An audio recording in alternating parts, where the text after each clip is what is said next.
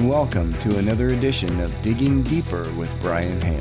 Brought to you by Hale Multimedia, website and mobile app development for over 25 years. That's halemultimedia.com. Now listen in and join me online at diggingdeeper.us.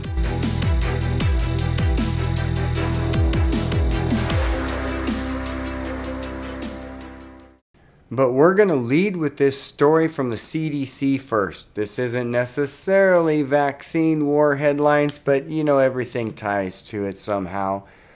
We're calling it a possible false flag by the CDC. And so are they, because doesn't everything tie to the COVID hoax somehow? Right. So last Saturday, January 22nd, there was an accident on the Pennsylvania highway, and it got me to thinking. Was the wreck involving 100 wild monkeys a good front for a new pandemic? Sorry. You didn't have to stop. That was funny. Keep reading.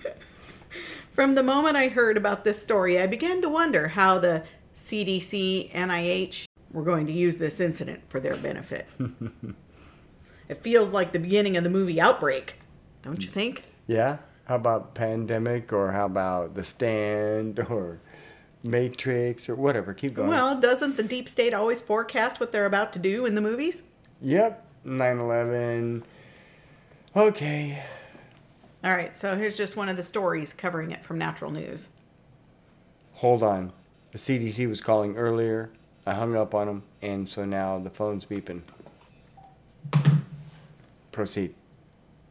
A trailer full of nearly 100 wild monkeys crashed on its route to an unidentified CDC lab in the Midwest. 3 of the monkeys broke free from their cages on Route 54, close to the I-80, in Danville, Pennsylvania.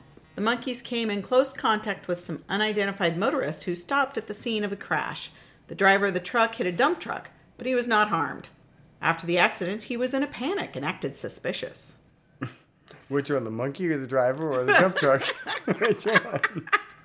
According to an eyewitness report from Michelle Fallon, a woman who arrived at the scene of the crash. She said the driver was more concerned that the details of the incident went leaked to the press. When the driver was confronted by a local press enterprise reporter, he allegedly put his hand in front of the camera. The driver was Cody M. Brooks, a 31-year-old male from Keystone Heights, Florida. His passenger, David Adkins from Florahome, Florida, was injured and transported to the medical center. Michelle Fallon said the driver was very upset. She checked on him immediately after the crash. He said he was carrying cats. Bats? Cats. Bats? Cats. No, wait, it was monkeys. Huh? When she looked inside the trailer, she saw monkeys. He was in a panic and didn't want cameras at the scene. Why did the driver lie? What did the driver want to hide? Were the escaping monkeys carrying disease? Why wasn't the trailer properly marked, warning about its potential biohazardous contents? The driver has been since charged. 3 escaped monkeys were tracked down in the woods and immediately euthanized. Ow! Poor monkeys.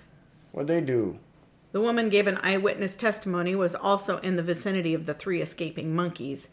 She was eventually approached by a representative for the CDC, which advised her to watch for symptoms and alert her doctor if she came down ill.